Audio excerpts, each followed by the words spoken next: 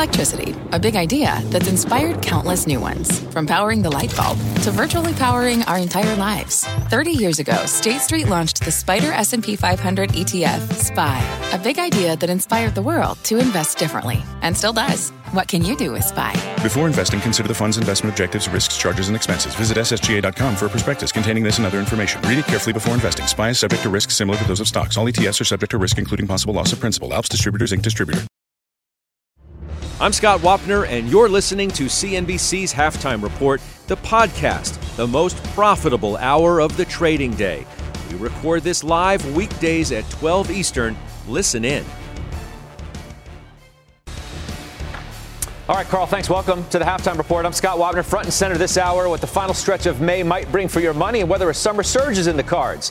Debate that with the investment committee. Joining me for the hour today, Shannon Saccocia is the Chief Investment Officer at Boston Private Wealth. Degas Wright, the Chief Investment Officer at Decatur Capital Management. Pete Najarian, Joe Terranova. Kate Moore is the head of Thematic Strategy for BlackRock's Global Allocation Team. Hello to everybody. Nice to see you all as well. Decent jump for stocks today. Dow's good for a shy of 200. S&P better than 1% today. NASDAQ is the outperformer. Tech's doing pretty well. NASDAQ's up 1.5%. There you go with a 200-point gain. I got another stock on the move, too. We'll talk about the markets at large, major averages, where we think we're going from here. Diana Olick, though, is watching shares of Peloton on my screen, which are up right now, at least off the worst levels of the day. What's up, D?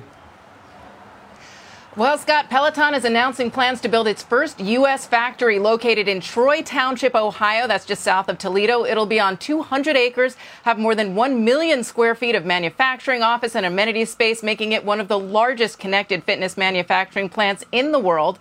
It will produce the Bike, Bike Plus, and Peloton Tread starting in 2023. Groundbreaking expected later this summer. Peloton will commit about $400 million to the facility and expects to add over 2,000 jobs to the area across executive, manufacturing, managerial, and assembly.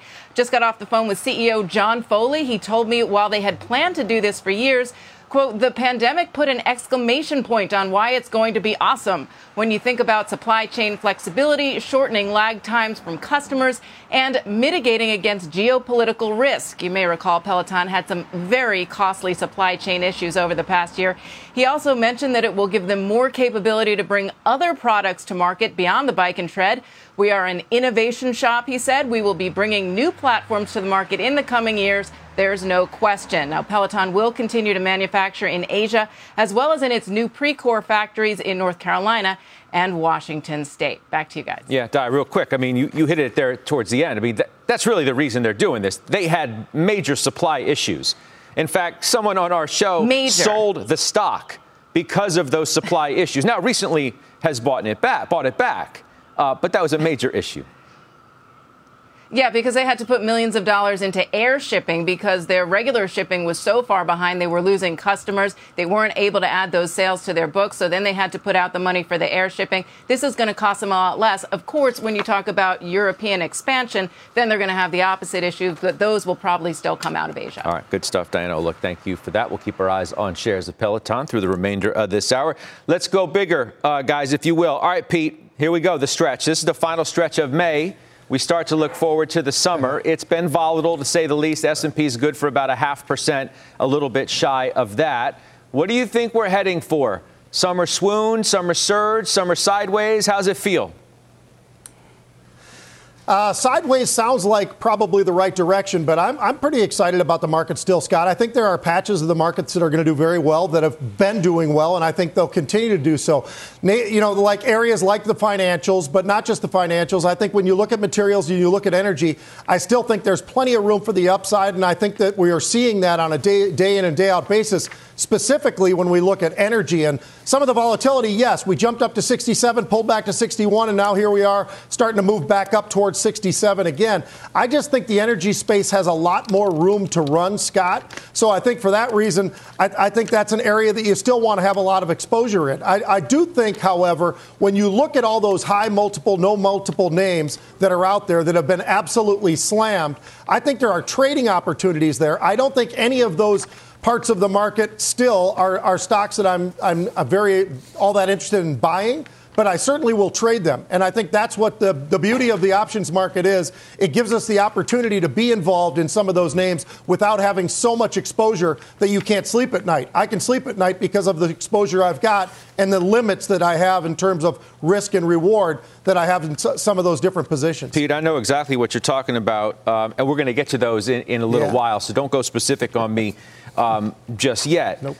Shan, nice to see you. Hope you had a good weekend. I got a note from Tom Lee in front of me today. It says the positive risk reward for stocks is becoming increasingly more positive. He's looking at COVID cases, which are now, I think, like the lowest level since March of 2000. So it's been a long time, and it's trending overwhelmingly in the right directions. Does that sound good to you? Yeah, I think this risk of a, variant expansion and, a lack of vaccinations, we certainly have hit a plateau on the vaccine side, but we've got a lot of people out there who are vaccinated. We have a lot of people who want to get out, start spending money, start spending this savings surplus that we're sitting on. And you're still looking at a Fed that is pretty supportive. I know there were some questions last week with the minutes, but overall, there's still a tailwind there from a monetary policy perspective. And I just think about it in terms of what are your alternatives? I mean, we're seeing the alternatives in the crypto market. Those look a little choppy right now. You're looking at bonds, still not a great buy. I think the equity markets here and outside of the United States, let's not forget, we're not the only game in town, still look pretty attractive coming into the back half of the year. But I agree with Pete. I think we have a little bit of a sideways summer on the broad indices with some potential opportunities mixed in. Man, I don't know, Joe. I was looking at I was watching the Knicks game yesterday, and I don't know if you were either as well, but you see the crowd at MSG, and it felt like a metaphor for the entire feeling of coming out of this pandemic because MSG was on fire. And I was thinking to myself, like, man, people are going to go absolutely crazy this summer in a great way and have a lot of fun. And Tom Lee says we're going to 4,400 by mid-year because he's thinking about the rebound and the reopen and all this stuff in the recovery. But I've got two people now, just Pete and Shannon, telling me we're going to go sideways. Do you agree? Yeah. Well, that crowd was enthusiastic at MSG. The crowd was enthusiastic in Nashville for the hockey game with Carolina in the 18th hole for the PGA Championship. Boy, that was an enthusiastic crowd. So I agree with that. Sideways, I'm going to agree with Pete and Shannon. I think the market is in need, given the significant rise that we experienced in April. You have to have these moving averages kind of rise up to meet the S&P. We're beginning to do that process. The 200-day was about 14.5% below the S&P price just 3 weeks ago. Now it's only about 11%. We've got the 50-day about 2.2% below the S&P. But I think you've got a sideways market, Scott, with opportunity. You've got 26 new 52-week highs today for the S&P 500. You've got CVS, Target, Morgan Stanley all included there. You've even got 7 new 52-week highs for the NASDAQ as well. So I think it's about finding the quality of stock where you want to be. And I use the word quality because I think that's the right word. You began the show talking about Peloton. I can't embrace a stock like Peloton right now and understand those stocks from 2020. Boy, the comps are going to be really difficult for them in the coming quarters. I just don't understand. Like, what keeps us from breaking out of sideways? Why do we have 3 people leading into you all saying the same thing about where they think this market's going, and it's a whole lot of nowhere? Instead of saying sideways, I say I think we're in a trading range for the next little bit. And this is a perfect example where we have to separate out the economy, where we are super bullish and see tons of acceleration coming over the next couple of months, and the equity market, where I think we're going to continue to have a little bit of a pause. And look, I think there are 3 things that are going to hold back the equity market from breaking out to meaningful new highs in the next few months. The first is like digesting inflation. We know prints are going to be higher, but we don't understand exactly how it's going to impact each company's bottom line. So that's going to take a moment. The second is, policy. BlackRock and, my team have been out front talking about how the Fed really needs to start talking about tapering. And we really want to get a sense for how policy is going to adjust in the back half of the year and the beginning of next year and see how that gets priced into markets. And then the third thing is something that came up a lot, of course, in the first quarter reporting, which is around supply chain challenges. We just heard that in terms of Peloton, but supply chain challenges across many different industries combined with labor shortages. So I think the market needs to digest a whole bunch of this sort of macro stuff before we can really break out to new highs. Degas, I know you're thinking about that story I was telling at MSG because you are thinking about the same thing taking place in Las Vegas and everywhere else that has casinos, specifically owned by MGM Resorts, which you just bought. Yeah, Scott, we really like MGM because ultimately, if you think about entertainment, conferences, you think about Las Vegas. MGM controls and owns 45% of the available rooms in Las Vegas. Also, another reason why we like MGM is because of the regional play they have. The Detroit MGM, Springfield, National Harbor. And then the third reason is the sports betting, iGaming. That's the growth area because right now we have about 12 states that have gaming allowed. We're looking at a possibility of 38 states by 2025. In addition to that, we have someone that's investing in this MGM, Barry Diller with Interactive Corp. He has invested 12% into MGM because of BetMGM. So we see a lot of upside. Plus, we're looking at the investment they're making in diverse suppliers. They spend about 9% with diverse suppliers. Also, they have a solar panel that they're building right now that would provide basically 90% of the energy they need for those Las Vegas properties. So we like MGM. Okay. You mentioned the word energy, which is funny because, Pete, you love energy. We're talking about, sort of love cyclical. We talked a little bit about inflation. We've heard some commentary about that already today. You like energy. Tom Lee says energy is his favorite sector. As I mentioned, 4,400 by mid-year is what his call is. By the way, happy birthday, Tom Lee.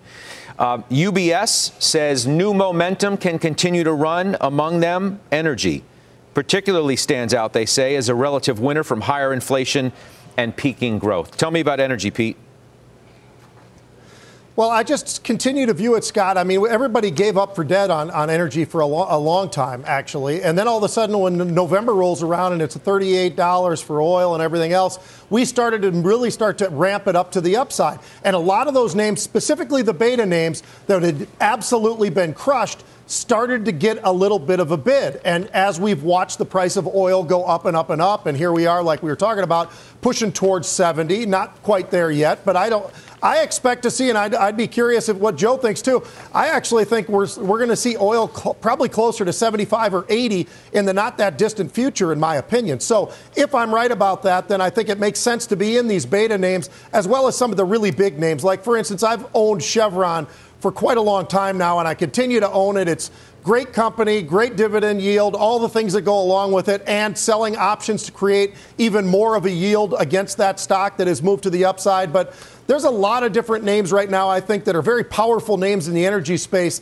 that still have plenty of room. And because of that, if I'm right about the price of oil going to where I think it's going, I think these beta names really do start to ramp up to the upside even faster. Joe, why don't you weigh in?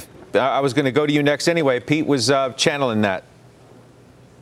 Yeah, I'll see Pete 75 and raise him to maybe even 80 or 85. I think that's the direction we're headed. There's really no incentive right now on production. You still have sitting out there the resolution for the Iran nuclear deal, what is going to be as it relates to production for the follow through there. So I like that assessment. The propensity to get investment surrounding energy is a lot less than it used to be 15 years ago just because of the very small weighting within the S&P 500. But you have to have some exposure there.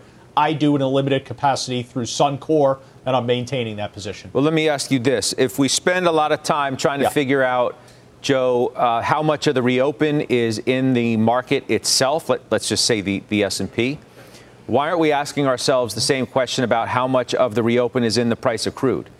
I mean, don't you think a lot of it's already in $65? The fundamental reasons why I think the pricing of oil is supported here and can move higher, yes, in that formula, it is about the reopening of the domestic and global economy. But I think there's more to it than that. I think it's the move towards renewable energy, which is disincentivizing production. So you're going to lessen supply. I think there are geographic challenges. Just look in Europe right now for natural gas. You're seeing natural gas prices in Europe spike dramatically. So I think there are supply concerns globally that are really exogenous just to the reopening of the economy. Okay. Let's pull up shares of Carnival and Norwegian. Guys, if we could, our executive producer, Prashant, was just sending me a note that the White House says the president is going to sign an Alaska tourism bill allowing cruise ships to return to Alaska this year. That's why you've got Carnival on the move by better than 2%. We can throw up the other names, too, Norwegian, Royal Caribbean, RCL, see what those names are doing. Everybody's getting a spike on this news. I think Florida is still a bit of an issue, exactly what's going to happen with cruising from that state and the ports there. But nonetheless, this news that we're just bringing you now is moving the cruise lines, which brings me to another stock, which I wanted to talk about, sort of plays right into this whole, travel, vacation, reopen, et cetera, is Disney. Shannon, Disney, the worst Dow performer month to date. And I know after earnings, there were some questions about the subs on Disney Plus. Is that the main issue that the market's trying to figure out? The stock had already moved a tremendous amount. And now if growth of subs on Disney Plus is going to slow a bit, you have to maybe think about a re-rating of how you look at it?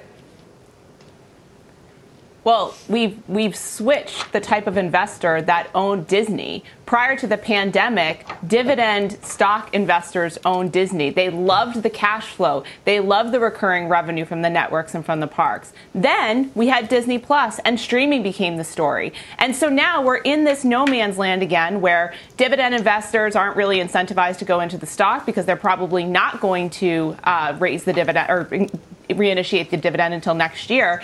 And you're looking at this growth component that maybe isn't strong enough to warrant versus relative growth rates in other companies. And so I think right now we're in a lull. For me, I still see those two parts of the company as being valuable over the next couple of years. So I would say if you're looking at this relative underperformance for Disney in the near term and you don't own it, I would put a position in. Parks are going to come back. Ad revenue is going to come back. And Disney Plus is going to be one of the two main winners. I know we're talking about Discovery and Time Warner being the third, but I'm still putting my basket in Netflix and Disney as being the two streaming winners. Great opportunity to get into the stock if you're not in there now. All right, Degas, you agree? I mean, you own Disney shares. Pete has thought the stock was expensive, when it was up around 2. Now it's had a bit of a comeback, come down to 178 or wherever it is as we're talking about it today. They're at 175, excuse me. What do you think about it here? Yeah, we still like it, and I agree with Shan. I think this is a play more on, and you have to look at where most of the revenue comes from. It still comes from the media side of the business, and then you have the parks reopening. So this is a company that we really like as part of that reopen trade that's going to happen. People need to go somewhere, and they're going to be going to the parks at Disney. And along with the streaming, that's going to come on strong also. So we still like it at these levels. Okay. So, Pete, I mentioned your name, and I did that on purpose because you alluded earlier to a trade, and I underscore trade, put it in all caps 3 times, ARK. You bought calls in ARK. Now, for those who watch the show on a regular basis and follow you on Twitter and otherwise, the saying that you've had, they being the Cathie Wood type ARK stocks, they have no multiple, is how you've described them, meaning they have no earnings, so there is the stock's not trading at a multiple to anything, right? That's essentially the point you're making. Yes. ARK calls, though. Right. Why? Why? Well, here's why, Scott. I'll give you a great example. I mean, I won't give you specific names because I think you wanted me to hold back on other names, but I will tell you, these triple-digit, quad-digit type names in terms of PE or no PE at all, yes, they've been cut in half or more. When you look at a lot of these various names that were $400+ stocks are now trading below 200. I think that does create some sort of an opportunity to take a look and trade it, not own it. So I want to be very, very specific. I do not own the ARK stock. I own ARK calls, which gives me the opportunity to maybe get a ride if we start to see that particular space pick up a little bit better. And we have seen a little bit of that. We're starting to see a little bit of a lift from some of those various areas that do have these incredible PEs or no PE. And I think that there's an opportunity to trade that. That being said, again, I'd want to be very specific. I am not buying the stock. I'm not buying the stocks in those names, but I do think there are opportunities to trade it given the fact of where they were, where they went to after their IPOs, and where they've dropped to now. I think that has created some opportunities, at least in my opinion. I mean, you're still making the same sort of call just on a shorter term basis. I mean, right? I mean, that's what we're talking about here. Limited risk. You still think the value of it is going higher. You've just limited your risk by doing it on a shorter term basis and putting less capital at risk. Yeah. Right. That's the big key is this, the capital at risk, because you've got to be willing to and understand in the options world that obviously not every single trade's going to work. But with the stock side of it, you can really get harmed pretty significantly if you're wrong, like so many people were when they were chasing after some of these names, and those names were trading at 350 and 400. Now they're trading under 200. But that's why the options give you that opportunity to jump in and in a time frame, whatever that time frame is. It doesn't have to even be short, Scott. You can go out in time. You can turn it into spreads. There's a whole lot of different ways that you can attack the markets. And I think this is the way you could trade this specific area of the market. Like I say, I don't own the stocks. I wouldn't want to own those specific stocks that I've talked about, but it gives me the opportunity. Now, there are some high PE names that I've owned the stock in. There's no doubt about it. But there are reasons behind that where I've got implied volatilities that give me an opportunity to sell options against those positions that are absolutely ridiculous and give me that much more confidence that I can hold on to some of those names. How about you also bought Coinbase calls I'm looking at right now? I mean, crypto very much in the conversation today because the volatile weekend where you had, Bitcoin down around 30, 32-ish or something, about that level. Yeah. Ethereum got smoked as well. Yeah. When you look across the whole crypto space, Scott, you're exactly right. They were getting absolutely hammered. I mean, when you look at the volatility in that crypto space, Bitcoin specific, but take a pick of your name. Yeah, they're extremely volatile right now. That tells me that a name like a Coinbase, I can trade it. Again, this is one of those names where I do not own the stock. I don't want to own the stock, but I'm going to trade the options in it. And we saw some significant upside call buying just last week in Coinbase. Gives you an opportunity to be there. And if I'm right and we see an acceleration of some of that activity, I think that's a great opportunity. But I don't think for a longer term that this is something that I'd want to own the stock in. I'd much prefer just trading around with Coinbase and some of the other names that are out there in the crypto space. As we were just talking about Cathie Wood and the ARK stocks too, obviously Tesla comes to mind, Degas, which you own, which is interesting to me. If this is correct, you're underweight relative to your other holdings, but you do own Tesla. The stock gets initiated today, equal weight at Wells Fargo Securities. $590 is the price target. It's a couple of percentage points higher from where we are right now. Give me your view on Tesla, knowing that I'm sure, a bunch of folks who are watching us right now are probably involved in one way or the other. Yes, Scott. So what we look at is that we look at it from a shareholder's value. And so we go through look at the evaluation, the profitability of Tesla, and also the expectations for Tesla. And so what we have done is that we've underweighted our exposure. We still have exposure, but we've underweighted because we don't see as positive outlook as the note that you mentioned. So, and that's where we are with Tesla, because ultimately we have to have some exposure to Tesla because of the size of it is in our benchmark. But once again, we don't see a lot of upside in the short term for Tesla going forward, and that's why we underweighted it. You know, what's interesting is, the ARK stocks themselves have had a big reset. Crypto has had a big reset. SPACs have had a big reset. And yet the market has held in pretty well throughout the month of May. I said the S&P was up a fraction, 0.5%. Mike Santoli's been looking at that. And maybe the broader statement, Mike, that makes through all of these little episodes that we've endured, the market has actually managed to come out of it pretty well. Sure. Actually, I think you go back more than 3 months, because mid-February was really the peak in all of those three kind of subsectors, the mini manias that you mentioned there. and they've unwound pretty thoroughly. And yes, the S&P 500, never mind May, we're up almost 12% year to date. So, one of the questions of why does everyone see maybe some range-bound trading in the summer? It's because you're up 12% in less than 5 months on top of a huge rally last year. But yes, I think that's a very relevant point. I would even dial it back to last year, when the big complaint and the perceived vulnerability of the market was the extreme concentration in FANG-like stocks, the 5 or 6 stocks that were running the show. And the complaint was, well, if these stop performing,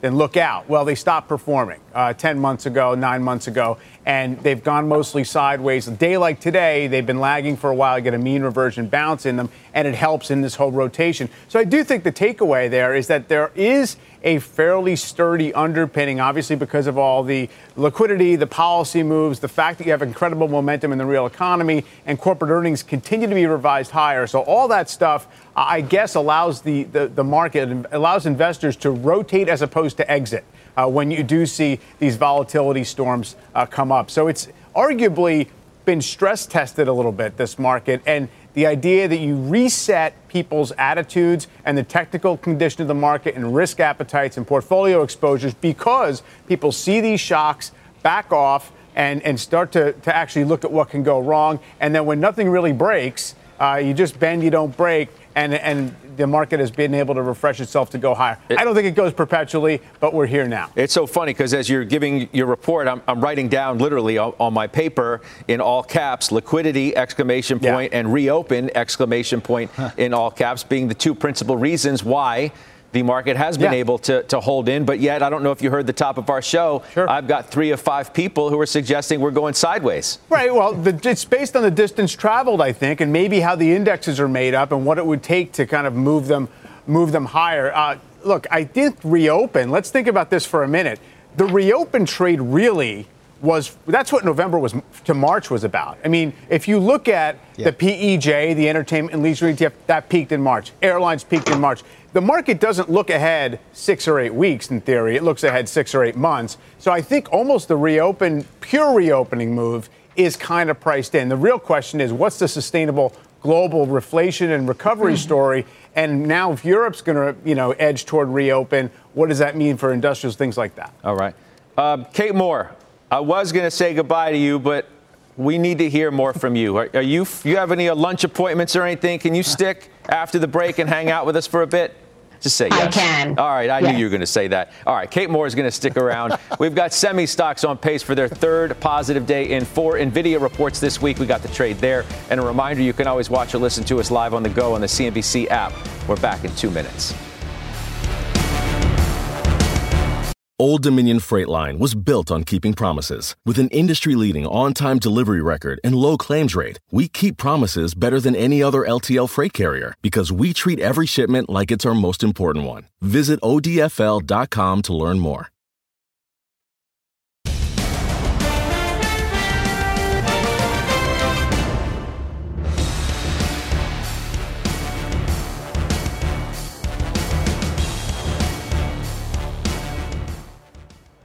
Welcome back. I'm Rahel Solomon, and here is your CNBC News update at this hour. President Biden is expected to announce a $500 million increase in funding to help communities better prepare for extreme weather. The Washington Post says that Biden will make the announcement in about an hour when he visits FEMA headquarters to talk about preparations for hurricane season. Police officers will continue to be immune from many types of lawsuits. The Supreme Court decided that it will not take up a case that challenged that qualified immunity. The case was brought by the family of Luke Stewart, a black driver who was fatally shot by a white officer near Cleveland in 2017. And more diplomatic reactions to Belarus diverting a commercial jet and arresting an opposition journalist. Latvia says that it is expelling the ambassador of Belarus and all of that country's diplomats. This after Belarus expelled the ambassador of Latvia and all but one staff member of its embassy. The White House says that Belarus's actions are a shocking act that demands an international investigation. The Czech prime minister likens the incident to state-sponsored terrorism. You can see how other world leaders are condemning Belarus and how sanctions may affect air travel tonight on the News with Shepard Smith. You're now up to date. Scott, I'll send it back to you. Okay, Rahel. Thank you. Rahel Solomon. All right. BlackRock's Kate Moore. What do you make of Mike Santoli's thesis here and what he was talking about? It's like the I will survive market. Yeah, look, I think this is actually going to be an interesting week for us, despite the fact that the bulk of earnings are behind us, because a lot of what we're talking about is, can some of those software and technology companies lead once again? And we have 10 software and hardware companies reporting this week. A lot of these strong reports, and we're not talking about the stuff that doesn't have any earnings like Pete was talking about a moment ago, but a lot of these companies that have reported have put up good numbers, have raised their guidance, have had enthusiastic management outlooks, have not been that well received by the market. Right. I think these next couple reports are going to be a litmus test. And if we have companies put up good numbers and are still not well received, I think we're going to really have to focus more on the cyclical and rotation trade, things that are more geared towards the economic reopening, as we've been talking about in this program, and less about the longer term secular demand. I know you gotta run to a meeting. I appreciate you hanging out. I hope I didn't ruin your opportunity to have lunch before your meeting, but we'll see you soon. That's Kate Cheers. Moore joining us from BlackRock. She makes a great point, Shannon, about the reaction to earnings. And, I know she was speaking directly about the FANG stocks, Kate was, about great earnings, no reaction. Well, talk about some stocks that haven't traded all that well lately, and it's the cloud names. And I don't know what that means about where the bar is going in, but you've got Zscaler and Okta and Workday and Snowflake and Salesforce and Box. And Box has had an activist in there, so that may be a different story. But you own Salesforce. What do you think about what Kate Moore said? I think it's a great point. You really need to look at those to see what the reaction is going to be if the earnings are good and they don't move. Well, I think some of these cloud names have been really caught up in this work from home, stay at home. This is why we need the cloud. And the reality is I think that the pandemic has reset expectations for digital engagement for companies going forward. And so let's talk about Salesforce, for instance. The chassis upon which you can build a digital engagement strategy with your clients, and not just your clients, but your coworkers and customers and suppliers, it really does create an opportunity over the next several years to be able to expand to different industries and sectors. So in the interim, I think that there is this pressure. Again, Salesforce also had a little acquisition tucked in there that never goes well if you go back to the Tableau acquisition in 2019. But I think it's important to look at this in terms of what does the new world look like? We're talking about reopening and everybody's going back to travel. I think many of us are going to be in a hybrid situation for some time. And I think digital engagement and the cloud that supports that is going to be necessary and will continue to grow as a percentage of enterprise spend. Pete, you sold Snowflake calls and you bought Oracle calls. Can you talk to me about those, please? Yeah, the Snowflake is a great example, Scott, and I didn't want to jump on that too early, but that's a great example of a stock that, it opened at ridiculous levels, in my opinion, when you look at where the IPO was and where the stock was and where it fell all the way back to. And we were talking about this last Tuesday on the show because the previous week we had some call buying in there. They were buying the June 205 calls. They were paying about $12. Those calls are now a little over $34. So it's, what? Trade it, but I am not going to own it. I'm not going to own the stock. And I think you still have to be very, very conscientious about you've got to be very focused, I should say, about being disciplined, because if they are trades, you have to treat them as a trade. The worst thing you can do is turn a trade into something that we call an investment for all the wrong reasons. So I continue to look at a lot of these various names, and Snowflake being one of them, as a trade. I'm looking at some of these other names, though, the old school, the old guard tech, where I've bought some calls and I'm taking a look and I'm sort of looking under the hood and thinking it over.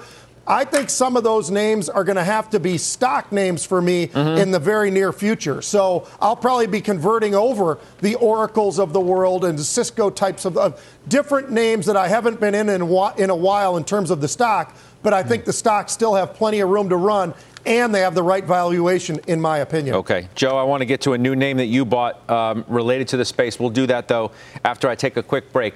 By the way, I hope you've heard by now, the auction underway for our first NFT, and proceeds go to two great causes. 10 years ago today, we lost a friend when Mark Haynes died. He was a fixture at this network from its launch until the day he passed away. He is remembered for a lot of things, of course, but certainly for the Haynes bottom, when he called the low in the S&P 500 on March 10th, 2009. Come on, everyone, we've been waiting for this. I think we're at the bottom. I really do. Certainly one of the most iconic moments in this network's history. We're auctioning an NFT of that famous call from 2009. We're also selling a set amount of tokens for anyone who doesn't want to participate in the auction itself. It's all online now, mintable.app/CNBC. It ends at 10:30 Wednesday morning. All proceeds go to Autism Speaks. That was a favorite charity of Mark's, and the Council for Economic Education, which focuses on financial literacy. You can go to mintable.app/CNBC. And by the way, it's also a carbon neutral event. We're purchasing carbon offset credits from a firm called Ariel to make sure we have no negative impact on the environment. Coming up next, the big ETFs to watch today. And as we go to break, a look at some of the stocks hitting new highs. Intuit, automatic data processing, and Pete's favorite Target. We're back after this. What does it mean to be rich? Is it having more stories to share or time to give? Is it being able to keep your loved ones close or travel somewhere far away? At Edward Jones, we believe the key to being rich is knowing what counts. Your dedicated financial advisor will take a comprehensive approach to your financial strategy to help support what truly matters to you. EdwardJones.com/findyourrich. Edward Jones, member SIPC. B2B selling is tougher than ever, and we feel your pain. If you're struggling to close deals, consider giving LinkedIn Sales Navigator a shot. This sales intelligence platform helps professionals like you engage high-value customers, drive higher revenue, and increase sales performance. Sales Navigator also guides you in targeting the right buyers, highlights key signals such as job changes or which accounts you should prioritize, and uncovers hidden hot prospects so you can find those buyers that are most likely to convert. Fueled by LinkedIn's 1 billion member platform, Sales Navigator gives you the most up-to-date first-party data, enabling you to unlock conversations with the people that matter. Right now, you can try LinkedIn Sales Navigator and get a 60-day free trial at linkedin.com/halftime report. That is linkedin.com/halftime report for a 60-day free trial. Let LinkedIn Sales Navigator help you sell like a superstar today. Just go to linkedin.com/halftime report and get started.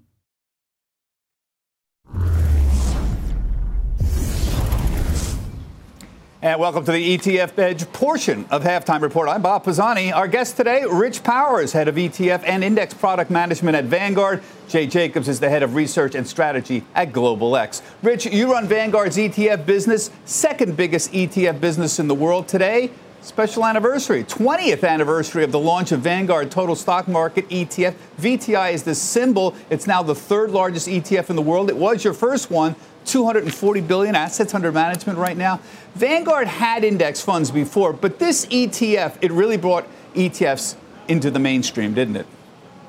I think so, Bob. You're seeing increasingly more investors preferring to access indexing through ETFs, and Total Stock is a great example of how you can do that in a very low cost and simple way. I think the other thing that Vanguard's interest into the space created was a low cost way to invest in ETFs, a focus on great tracking by our sophisticated index teams, and an idea that ETFs don't have to be traded. They can be used as strategic long-term asset allocation tools. Yeah, low cost indeed. 3 basis points for this and essentially the entire market here. Now, Jay, you run some of the largest thematic tech ETFs. We've been talking about this for weeks. Cloud computing, lithium battery, robotics, etc. Many of them have seen declines of 15 to 25% from the recent highs, but you have been telling me the outflows have been very modest. Now, why is that? Well, it turns out that investors really are in this for the long term. These are niche parts of the market. You can see cloud computing and lithium mining companies really move around a lot in the short term. But the long-term thesis is the rise of digitalization, the rise of electric vehicles, a lot of these really powerful trends. And for the most part, investors are really sticking in it for the long term. Yeah, very long term. Now, we're going to have a lot more about this with Rich and Jay on ETF Edge at 1 p.m. Eastern Time. They'll be joined by Nicholas Colas from DataTrek, one of my favorite analysts in the business. Nick will explain the differences between ETF prices and flows into and out of ETFs and more on why the ownership of these thematic tech ETFs is a lot stickier than people thought. It's not just short-term retail momentum people that are owning them right now. We'll have all the data on that. ETFedge.cnbc.com. Halftime is back right after this.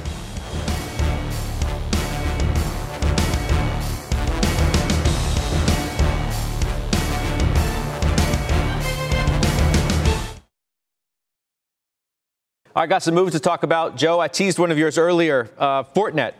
Talk to me. Well, we talked about the cloud names before. I like the cybersecurity component of cloud. Fortinet is a company that's really got a strong balance sheet, free cash flow generation above 20% in both 22 and 23.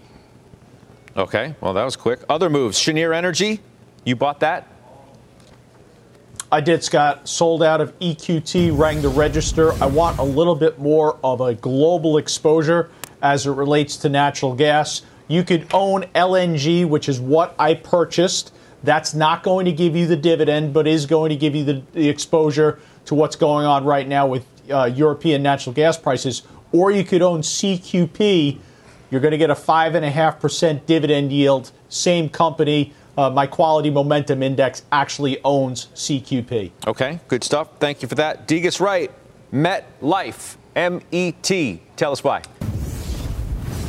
Yeah, Judge, I really like MetLife. One, because it's focused on health and benefits. It recently acquired Pet First, which is an insurance company, insurance policy for pets. And we know that pets have really been, a lot of people are buying pets during this pandemic. Also, we like it because of the acquisition of BetQuest, which actually is a estate planning tool for online. We actually have a problem in the United States that 70% of Americans do not have a will. And this is one way of addressing that problem within 15 minutes online. We also like the investment they're making into insurance tech.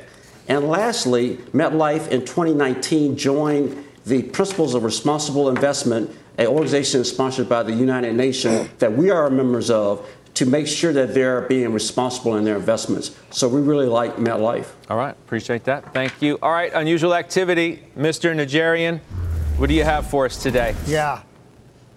All right, Scott, I'm going to start off with Boston Scientific, BSX. This one's pretty interesting, Scott, because of a lot of different reasons, but one of which is the stock has really performed extremely well so far this year. And it looks like somebody expects it to continue to do so because they're buying 6,000 of the June 45 calls. Stock was trading around 42.60.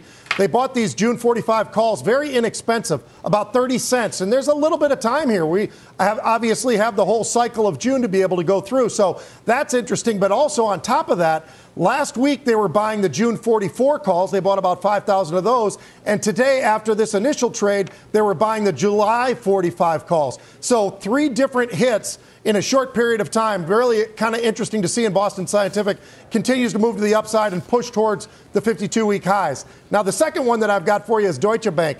We don't talk about this particular name all that often with the financials, but I'll tell you what, it has just hit now a 52-week high, and they're buying the September 15 calls. A little over 8,000 of those calls. They were going from anywhere from $1.10 to $1.15.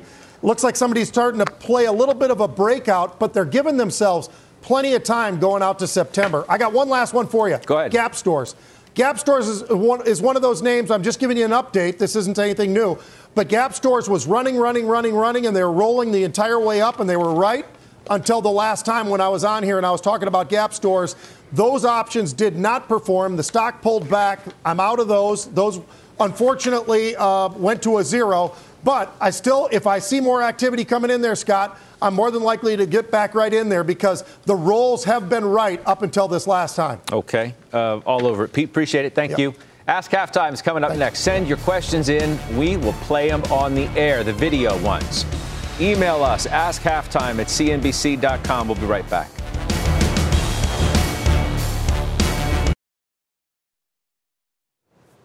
Okay, let's answer some of your questions. A video one, Joe. Let's watch. Hello, Halftime Report. It's Mike in Orlando, Florida. If an investor only has like $8,000 to invest in the stock market, are they best off putting like $4,000 in an S&P type mutual fund and then using the other $4,000 to buy a couple stocks or an ETF? Thank you. Love the show. Joe, you see that book over his shoulder? Did you notice that? Oh, that wasn't I when sure the wolves did, bite. Scott. That was buy high, sell higher. Did you notice that? I noticed it. I know you have that in your living room as well. Let's answer Mike's question. Mike, I want you to be invested in the S&P, so I want you to have a little bit more than half of the exposure in some sort of a fund. Let's say $5,000, maybe $5,500. Let's take the rest. Let's focus on S&P stocks that we can be confident about, that we're going to observe through our ownership of the fund. I don't want you to step out and have the characteristics of highly volatile stocks. Stay with those large cap S&P stocks. And thanks for having that book. All right, good stuff. All right, Shannon, a video question for you now. My name is Pete from Switzerland, and I would like to have your view about the HPE share price because it hasn't moved very much at all. All right, Shannon. Well, the challenge with this company is that they're trying to move from servers to service, and they're really trying to do that pretty quickly over the next year or so. And the challenge here is that although there are benefits from a competitive perspective to be able to couple that on-site server with the service, there's a lot of competition in this space, and I think that people are waiting to see if they can actually execute. Okay, good stuff. We'll take a break. We'll do final trades next.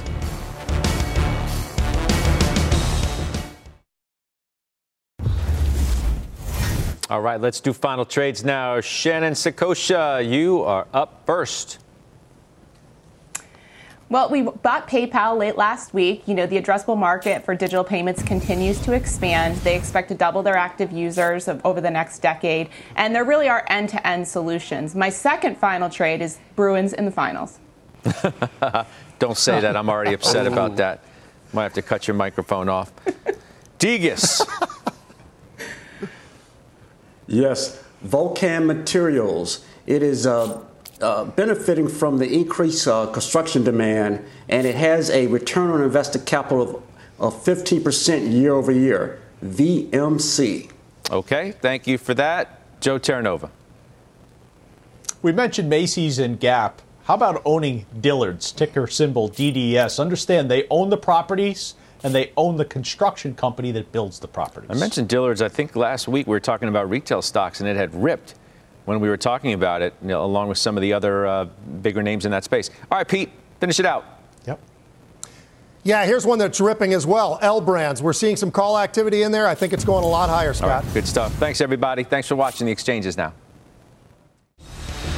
You've been listening to CNBC's Halftime Report, the podcast. You can always catch us live weekdays at 12 Eastern, only on CNBC. The spirit of performance defines Acura, and now it's electric. Introducing the all-electric ZDX, Acura's most powerful SUV yet. While what powers their cars may change, the energy that makes Acura never will. Crafted using the same formula that brought them electrified supercars and multiple IMSA championships, the ZDX has track-tested performance that packs an energy all its own. With a premium Bang & Olufsen sound system and up to 313-mile range on a single charge, and a Type S variant with an estimated 500 horsepower, the ZDX is everything they said electric could never be. It was built with the driver in mind, just like Acura's been doing since the beginning. We could talk all day, but the only way to experience this electric performance is to drive it yourself. Unlock the energy and order yours at Acura.com.